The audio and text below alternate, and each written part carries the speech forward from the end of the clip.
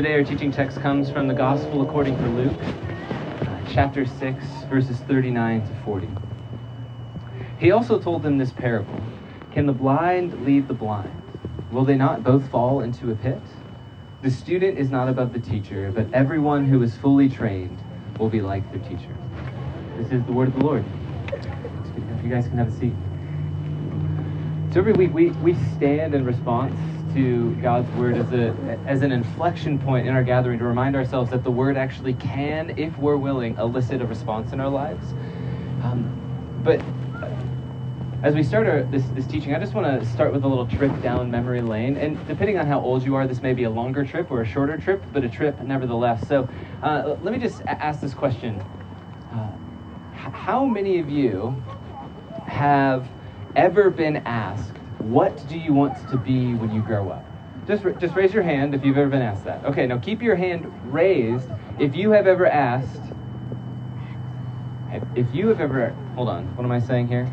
If you've ever been asked that question, yes, your hand is raised now. What am I saying here, folks? Keep your hand raised if you have ever asked that question to another person. Okay, now that we got past that, you can put your hands down. The overwhelming majority of us have either been asked or asked, what do you want to be when you grow up? So do any of you remember?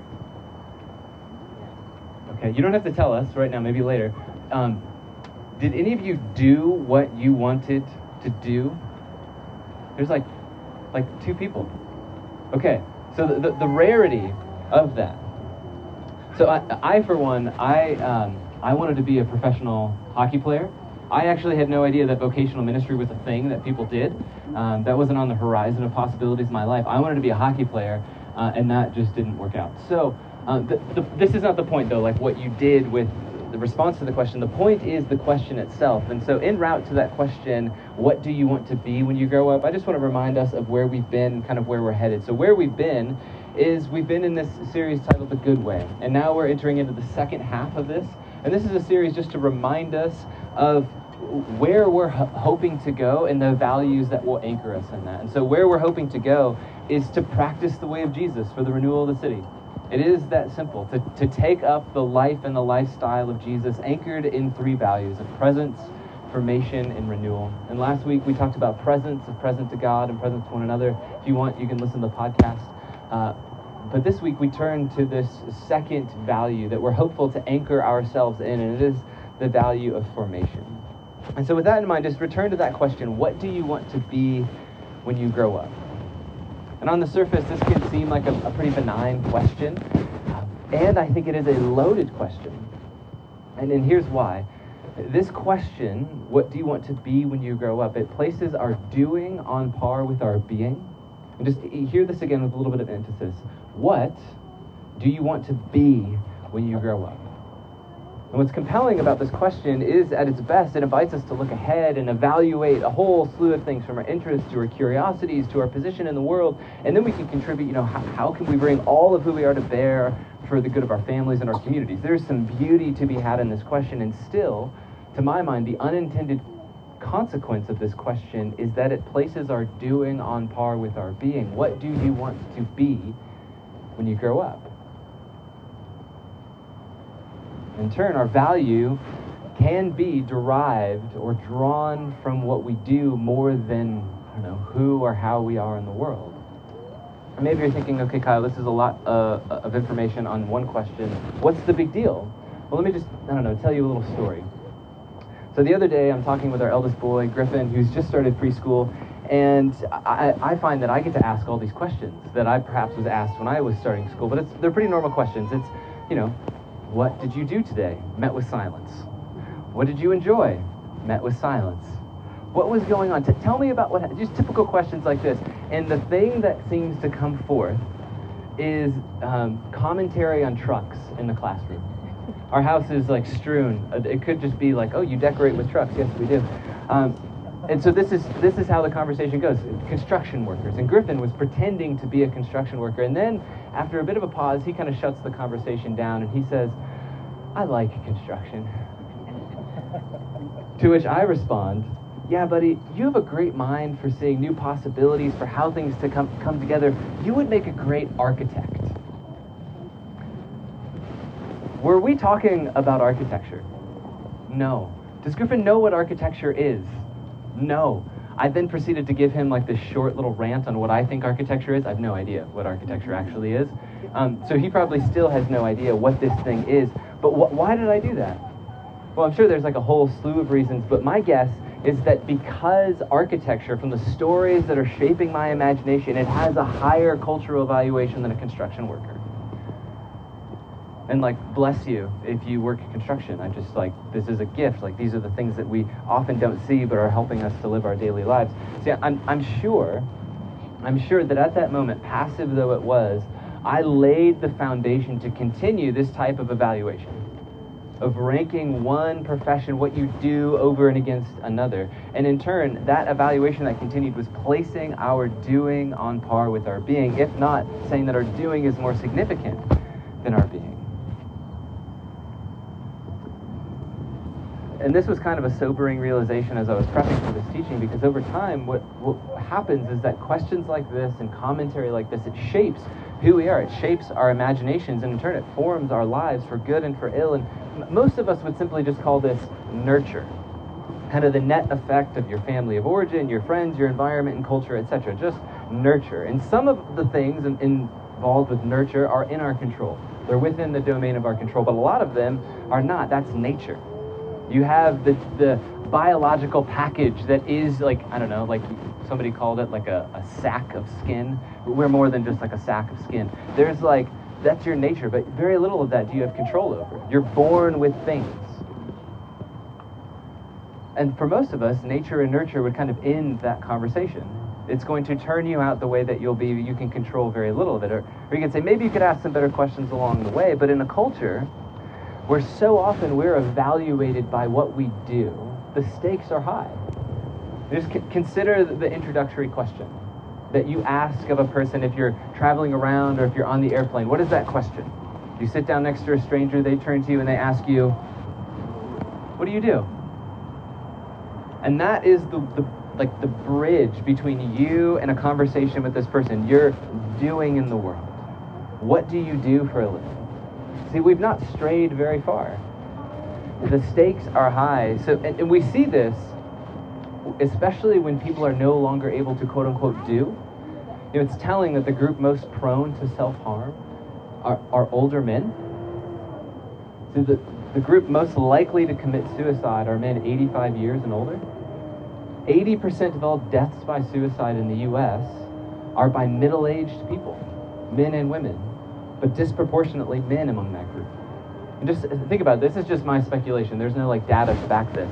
But if the bulk of your value is attached to your ability to provide and work and contribute or produce, and you do this for 30, 40, 50, maybe 6 decades, and let's say you do it really, really well, and then you are no longer able to provide, work, contribute, or produce in the same way that generates the type of value that you did before because, I don't know, you're laid off, or you retire, or something else, your body gives way. The question that naturally emerges is, if you cannot do, then what is your value? And have you thought about this recently? Like how your value relates to your doing and your being? This is actually one of the questions that we get to bring to our faith in Jesus. You see, sadly, for far too many, the conclusion is that their later life did not have value sufficient to sustain their life. And what may sound benign, what do you want to do when you grow up, is far from it, because this is the power of formation. What our culture calls nurture and environment, we talk about, and hopefully more and more we will talk about as formation. The insider jargon is spiritual formation, but it's formation nevertheless. And the idea is pretty simple. It goes like this. Like, we are right now becoming who we will be. You've heard me say this before. Character is destiny. That's not my own saying. It's just something we step into. You are now, right now, becoming who you will be in the future. That your routines, the company you keep, the media you consume, from Instagram to the Bible, all of those things have forming potential. And so when we talk about formation, we do so with the awareness that we don't come to the Jesus story with a blank canvas. Instead, we come to Jesus with our quirky personalities, with our dysfunctional families of origins, our odd experiences. We come with baggage. Our canvas is covered in stuff. And therefore, for us, formation is about being reformed out of the image of the world and into the image of Jesus. Just say this with me. Out of the image of the world and into the image of Jesus. One more time. Out of the image of the world and into the image of Jesus. This is at the heart of formation, about reformation in the way of Jesus. And in this way of imagining our life with Jesus, it's as though he's this artist. He's got the hair for it, right? So Jesus is this artist who's interested in making an already compelling and beautiful work of art even more so. He wants to take what seems disconnected and bring something beautiful forth through your life. And so with all of that in mind, like the capacity of our environment to shape us into a certain type of person and Jesus' interest in forming you, I just want us to consider our teaching text again. In this short parable, Jesus says this in Luke 6. He says, "Can the blind lead the blind? Will they not both fall into a pit?" And now, to be sure, this is not a commentary on blind versus sighted folks. As soon as I was looking at this parable, I'm like, oh gosh, this is relevant for our community. So be clear, this is not a commentary on blind versus sighted folks. Instead, this is like a low-key dig at the Pharisees, who are the scribes and the teachers of the law of Jesus' day. Later on, Jesus will call the Pharisees blind guides. So this is a low-key dig at them. So can the blind lead the blind? No. Will they not both fall into a pit? Yes. Verse 40. The student is not above the teacher, but everyone who is fully trained will be like their teacher. So this is not going to be like your classic Bible church expository teaching where we dive deep into the language and the verbs and the grammar and stuff. We'll do a little bit of that. But this is more or less going to be a commentary on verse 40. But because language is beautiful, just a couple of notes here on verse 40. First, the word translated student is this word in Greek called mathetes. Try that on, mathetes. Yeah, there you are, you Greek scholars, you. So mathetes has this idea of discipleship. You'll see it translated in our vernacular. Think about it as an apprentice. So, in other words, the apprentice is not above the master. And second, this word teacher, this is, you might have a little note in your translation, this is rabbi. So this is about a disciple and a rabbi, an apprentice and a master. And the whole point of apprenticeship to any given rabbi, and in our case, Jesus of Nazareth, it is to become fully and completely like your teacher over the course of a lifetime. In turn, you could render verse 40 something like this. This is kind of like my mashup version of verse 40. An apprentice doesn't lecture the master. Instead, the point is to be wholly like your rabbi, your master, in the whole of life. Wholly like your rabbi in the whole of life. And immediately this creates like some tension for us because as modern Western individualists, we don't really want to have masters. There's something, I don't know, like, did any of you get involved in the punk scene when you were coming up? Like, just a couple, yeah. So, like, there's some raw energy to that. It's motivated and fueled by anger. It captivated my imagination. There was something about it. My dad was in the military, so anything I could basically flip the bird to him, it was like punk rock was the thing. And it just did something for me. I was like, yes, this is it. When I encounter this, the master-apprentice dynamic, it chafes against a lot of the way the world has shaped me. So that's one element that there's tension, but that's not the main point here. That's something to overcome. That could be a hard pill to swallow. But what's relevant for us in the language of formation is that none of us are like Jesus wholly and fully. I'm sorry to break it to you. None of us, not a single one of us, are like Jesus in this manner, fully and completely like Jesus. And this is actually the gift of this teaching text. It's that we are not like Jesus. Because in that tension, we find the gift that is Jesus with us, to bear with us through that. This is why we want to anchor ourselves in formation as a core value, is because, just check this out. This is how the New Testament talks about this. This is the Apostle Paul in 2 Corinthians. He says this, and we all, talking to a community that is just really jacked up. If you have read the New Testament, many of the communities, these are specific moments that Paul is responding to in his cohort. And we all who with unveiled faces contemplate the Lord's glory are being transformed into his image with ever increasing glory. You see, formation is about being reformed. Our canvas is full, just chock full of all of this stuff. And Jesus is saying, I want to enter into that and shape something beautiful to come forth from it. That's the word, transformed into his image. Out of the way of the world and into the way of Jesus. This is what Jesus calls training in verse 40. See, you may be prone to anger, you may be absent-minded, you may be non-committal and a little dismissive. That's just like my besetting sins and such, gluttony to be included. But still, you may be prone to all of these things. And still, when we come to Jesus with trust in hand, he holds out a vision for life greater than one predicated on your merit or your capacity to earn and produce. And this may sound like, these are like the fundamentals. This is the gospel. That we actually get to come to Jesus with all of our stuff and he meets us with grace, like this gift of new life. It's greater than nature. It's greater than nurture. Jesus holds out what the scriptures simply and beautifully call grace. And this is what I want us to I want to help us cling to today, is that our formation in the way of Jesus is motivated and sustained by grace. Our formation in the way of Jesus, it is motivated and sustained by grace. It is grace to you, grace, all the prepositions, for you, with you, in you, around you, through you. This is what grace does. It motivates and sustains your formation in the way of Jesus. Because it refines, and then in turn, over time, it defines who you are. You become a person of grace. And so that we might get this deep into our imaginations, I want to map this out as best as I can for what it looks like for us to be trained by grace. So I have some charts, I have a poem, and then I want to end with a word of pastoral encouragement. How's that sound? Some charts, a poem, and some encouragement. This sounds great to me. I had so much fun doing this teaching, so we're going to have a blasty here, folks. Okay, so let's map this out. Think about that question we started with for a little bit of review. What do you want to be when you grow up? Now think about when we are typically asked this question. We're asked this question when we are small humans. It's like me riding in the car with Griffin, asking him about these things. And this question can engender a way of seeing the world that places our doing on par with our being. And again, this is what many would simply call nurture. But what does this look like? Like if you were to visually capture this dynamic, what would that look like? Well, this is where you turn to your web-enabled smartphone thingy, and you click on the little thing that says Nurture Phase 1. This is my attempt. You can find this at thegatewaychurch.com Sunday Liturgy. So this is nurture.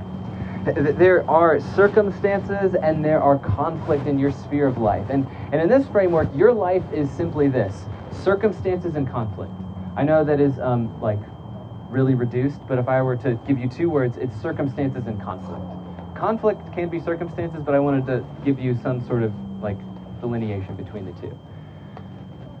And if doing is on par with being, then you better do something significant if you want to be someone significant, or if you want to maximize your value. So you just have to ask, okay, if my life is circumstances and conflict, how do I do this? Can you do this with motivation? Sure, like there are people running a marathon. You can be motivated by a goal to run a marathon, but will that turn you into a runner? Maybe. So motivation might get you going. What about some hacks? People, I talked to one pastor recently, he talked about giving gospel hacks, and I was like, well, that's interesting. That sounds terrible. That sounds like you have to import something foreign, and I don't know. So it just sounded stupid to me. But so hacks, is that going to turn us into the type of people we want? Well, maybe, but you still have to do them. You have to employ those things. So is it luck? Probably a little bit. But how do you maximize your value when your doing is on par with your being? Well, you deal with life. How do you do that? You apply discipline. So you have circumstances and conflict, and then you apply some discipline. There's one leadership coach. He's I don't know, if you know the name Jocko, then that might mean something to you. If you don't, just let that bypass your brain. But he says, discipline eats motivation for breakfast. Little tangent. I've been really curious why, my peers and guys younger than me are really interested in Joe Rogan. So this might be oh no, what's Kyle going to say? So I've been listening to the Joe Rogan Experience. It's fascinating. But I think I have a general idea of why there is some sort of fascination with Joe Rogan and ilk. It's they're basically saying, make your bed, eat breakfast, get a job. What they're saying is apply some discipline to the conflict in your life. They're saying you can augment your nature and your nurture, and that you might actually get something out of that. So let's just say you do apply some discipline to your conflict. What do you get? This is nurture phase 2. Check this out. In the overlap, as you bring your discipline to bear on your circumstances, some sort of virtue comes out. Perseverance could be one. And that will hopefully increase. So this is, to my mind, what people think about as a paradigm for formation or change. As you increasingly bring your circumstances under control, by exerting your will and implementing habits and protocols and life hacks, as you increasingly bring those things under control, you will increase your virtue or value in life. This is DIY formation. This is not the way of Jesus. DIY formation can elicit virtue. It can actually bring some perseverance into your life, but it is just not going to last. And here's why I think, because this is not a new phenomenon. So let me drop some history and a poem on you. In 1895, are you listening for the history? This is the best part. Okay. In 1895, Sir Leander Starr Jameson, that's a strong name, a British commander in what is now known as South Africa, he tried to incite an insurrection in Johannesburg. And as history records it, the hope of Jameson was that the insurrection would give cause for the British troops to go into Johannesburg, kind of keep the peace, and then they could secure, quote unquote, the land, but what they would also secure are the Dutch-owned gold mines. So they're like, if we go in there, we shake things up a bit, we can secure the land and in turn secure the gold mines. But Jameson's raid, as it was later called, it didn't go well. So there were people that were sent in to cut the telegraph lines. If you're like, telegraph, what's that? Google it later. They were sent in to cut the telegraph lines, and they did all of them but one. Instead, they cut the fence. So word got out, and they show up to do this raid, and there's troops there. And they basically get shut down. They get shut down hard. And people get arrested. Long story short, they get sent back to London. Some are sentenced to death, and others are put in prison. What happens, though, is there's this kind of geopolitical stuff that happens. That is, like Germany chimes in and says, hey, good job over there, like withholding the British. And so there's this interesting thing that happens in the British media. They lionize Jameson. They actually make him kind of like a folk hero. And in response to Jameson's raid, he becomes this kind of person of virtue. He owns his part. Yeah, we did not do that well. We wish we would have, captured that and gotten the gold. And what happens is the British people love him. So, a person by the name of Rudyard Kipling hears about Jameson. He writes this poem a year later, and then in 1910 this is published. You may know this. This is the poem If. So hear this. This is the poem. If you can keep your head when all about you are losing theirs and blaming it on you. If you can trust yourself when all men doubt you, but make allowance for their doubting too. If you can wait and not be tired of waiting or being lied about, don't deal in lies, or being hated, don't give way to hating. And yet don't look too good nor talk too wise. If you can dream and not make dreams your master, if you can think and not make thoughts your aim, if you can meet with triumph and disaster and treat those two impostors just the same, if you can bear to hear the truth you've spoken, twisted by knaves to make a trap for fools, or watch the things you gave your life to broken, and stoop and build 'em up with worn-out tools. If you can make one heap of all your winnings and risk it on one turn of pitch and toss, and lose and start again at your beginnings, and never breathe a word about your loss. If you can force your heart and nerve and sinew to serve your turn long after they are gone, and so hold on when there is nothing in you except the will which says to them, hold on. If you can talk with crowds and keep your virtue, or walk with kings nor lose the common touch, if neither foes nor loving friends can hurt you, if all men count with you but none too much, if you can fill the unforgiving minute with 60 seconds worth of distance run, yours is the earth and everything that's in it, and which is more, you'll be a man, my son. If you can apply discipline to your circumstances and conflict, there is virtue and value to be had. And I'll be honest, the first time that I heard this poem read, it like brought tears to my eyes, which is where your tears come out normally. In part because the words are beautiful, but that's not really what moved me. You see, part of my story is the departure and absence of my own father. And so when these words, which to me sound like a father speaking life and hope and calling out something in their son, like it touches like a salve on this acute ache of my soul. And don't get me wrong, there is something beautiful here. There's something beautiful about steeling your nerve in the face of adversity. There's something beautiful about holding on when there's really nothing left in you. There's something beautiful about keeping your composure. If you can, a virtuous life is on offer, Kipling says. But what happens when your will gives way in the face of adversity? Like, what happens not if, but when you can't hold on, or when you can no longer steel your nerves? Are you no longer a man? Whatever that is supposed to mean. Are you no longer like a person of value? See, there is a type of virtue to be gained by applying discipline to conflict. And regardless of what you think of like the Petersons and Rogans of the world, they're on to something when they talk about applying discipline to conflict, but they just don't have the full picture, in my opinion. Composure, patience, and diligence, they are gifts to be given, but they're just not enough. If we're to be formed out of the way of the world and into the way of Jesus, there has to be something more than our capacity and our human striving, more than our ingenuity. To my mind, and what the scriptures would say, is that we actually need grace.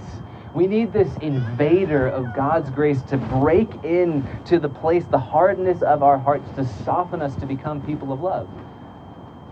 See, graceless discipline, it falls prey to the same unintended consequence of our initial question.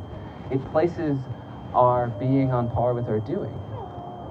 And just as your value evaporates when you are unable to do, so too does virtue when your discipleship or your discipline wanes. And see, the New Testament has something to say about this. The New Testament unpacks this idea. This is in Romans 12:2, where Paul is turning in this letter to the Romans, and he says this is fascinating. He says, "Do not conform to the pattern of this world, but be transformed," there's our word, "by the renewing of your mind." Now we would talk about this as neuroplasticity, the capacity of your mind to change. But what is the mechanism by which that change occurs? Well, we would say it's grace. Do not conform to the pattern of this world, but be transformed by the renewing of your mind. Then you will be able to test and approve what God's will is, what God's up to in the world, his good, pleasing, and perfect will. Do not conform, but be transformed. This idea is a word picture. It's like a die and press. It is quite literally to be pressed into a particular image. And what Paul says is resist. Tom Wright, a New Testament scholar, he translates that first little bit of do not be squeezed into the shape dictated by the present age. I love this because what this says to me is that grace is actually more punk rock than punk rock. Like, grace is the great disruptor. And the values and virtues of this present age, they are passively and actively shaping us into a type of people. They're shaping us into the type of people who rank others according to their vocation. And we just do it without... I honestly don't think I would notice that if I wasn't teaching this teaching text and having that conversation with Griffin. I would probably continue doing it. But now I have to do something about this stuff. I have to see the people who are working in the world in particular ways. See, the values of this present age are trying to shape us into particular type of people who, in some sense, contribute to larger economic systems or generate entertaining content or affirm a particular political ideology. There is a formation taking place. So you just have to ask, what's shaping me? A good indicator of what's shaping you is what you give your time to. And I'm not trying to vilify, I think we need to learn how to, look to the social medias and look to those platforms to say, what is a redemptive capacity of these things? But just give notice to that. What do you give your time to? And to this, the wisdom of God implores us, pursue another way. In the middle of the life you're living, there is an opportunity to live that life with the grace of Jesus, to live through that, to allow grace to incubate you into a person of love. I love really how Tom Wright kind of brings this into full form. He says, being trained thinking about our passage, being trained to think Christianly is the necessary antidote to what will otherwise happen, squeezed into the shape dictated by the present age. See, grace in this way of seeing the world, it is the great disruptor. And grace at its core, like I said, it is like this punk rock thing because it meets us in the middle of our mess and then it empowers us beyond the capacity of our will. Grace trains us to discern, to make sense of how God is at work in our lives and the world around us. And so, for your benefit, here's a picture. If you go and you look, grace literally pushes in on your conflict and on your discipline. And in the midst of that, there is formation to be had. Formation into what? Into the image of Christ, into imago Christi. See, the goal in the way of Jesus is to be formed into the image of Jesus. And that actually takes the conflict. That takes the discipline and it takes the grace. The difficulty of grace is that it actually takes some effort to receive. And there's a distinction here, and this is how Dallas Willard talks about it. He talks about it. Grace is not opposed to effort, it is opposed to earning. So there can be a great amount of, in God's economy, there is space for your effort to receive. And sometimes, if you want to know how do I do that, well, that's next week when we talk about renewal, so come back, we'll be right here. See, but when I talk about grace, I want this to kind of get into your mind. There's a person who is shaped by his circumstances and has a beautiful way of talking about this, and you've likely heard it, but I want you to hear it again. This is the distinction between cheap grace and costly grace. So here Bonhoeffer has this to say, this is not what we're talking about. So I'm going to start with the negative and finish with the positive. This is not the grace we're talking about. Cheap grace is this: the preaching of forgiveness without requiring repentance. Baptism without church discipline. Communion without confession. Absolution without personal confession. Cheap grace is grace without discipleship. Grace without the cross. Grace without Jesus the Messiah living and incarnate. So that is not what we're talking about. Instead, what we're talking about is this. This is costly grace as we come to a close. Costly grace is the treasure hidden in the field. For the sake of it, a man will go and sell all he has. It is the pearl of great price to buy, which the merchant will sell all his goods. It is the kingly rule of Christ for those for whose sake a man or woman will pluck out the eye, which causes them to stumble. It is the call of Jesus at which the disciple leaves their nets to follow Jesus. Costly grace is the gospel which must be sought again and again, the gift which must be asked for, the door at which we must knock. Such grace is costly because it calls us to follow, and it is grace because it calls us to follow Jesus the Messiah. It is costly because it costs one their life, and it is grace because it gives the only true life. To be trained by grace is the process by which the Christian becomes a disciple or an apprentice. And it's here in the grace of Jesus that we are trained to be fully like Jesus, where our doing is always outpaced by grace. See, formation is about being reformed, not by the exertion of our will, although that is a part of it, but primarily by grace. And so what do you want to be? There might be a better question for us, folks. Like, how do you want to be? To move increasingly toward the one who fully embodied love and joy and peace and patience and goodness and faithfulness and gentleness and self-control. Like, how do we move toward Jesus to be formed like that? Well, there's one way that we can do that practically, and that is to respond. And so I invite you to get from your neighbor the bread and the cup. If you've not, they're to your right or to your left. And let us just respond. This is a place of remembrance where we remember that the grace of God in Jesus has met us, and it actually has the capacity to shape us right now. Like, regardless of what your, the spiritual landscape of your heart is, Jesus is interested in shaping you into the type of woman or man who would be known as a person of love.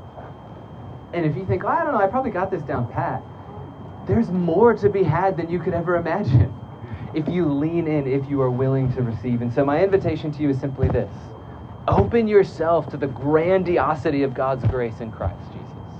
And I just think, what do you, like, as we close, before we respond to the word, so just stand with me.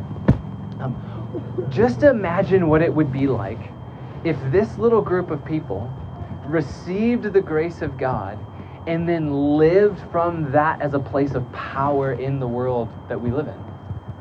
I'm not saying like choose asceticism. Maybe God's calling you to that. All I'm saying is open to the grace on offer in Jesus and let it mess with you. Like, let the grace of Jesus allow you to extend grace to the person who you actually have disdain for. Allow the grace of Jesus to like meet you, and then to, in the place of shame, hear that you are the recipient of grace. Did you know that you are actually worthy of God's care? Like, God in Christ has looked towards you and said, I love you, I've moved towards you. This is the message of the gospel. And that you are worthy to receive this. And that God's love is so intense that it would pursue us even here, even now. And so, church, let me just say, if there was ever a time that you could respond, why not now? Why not have this be a turning point in the inflection point in your heart? You're like, Sunday, September 18th, 2022, as I was taking communion, the grace of God was refreshed in my heart. I was looking out over the city that I live in, and it was like this fresh filling of the Spirit. Why not here? Why not now?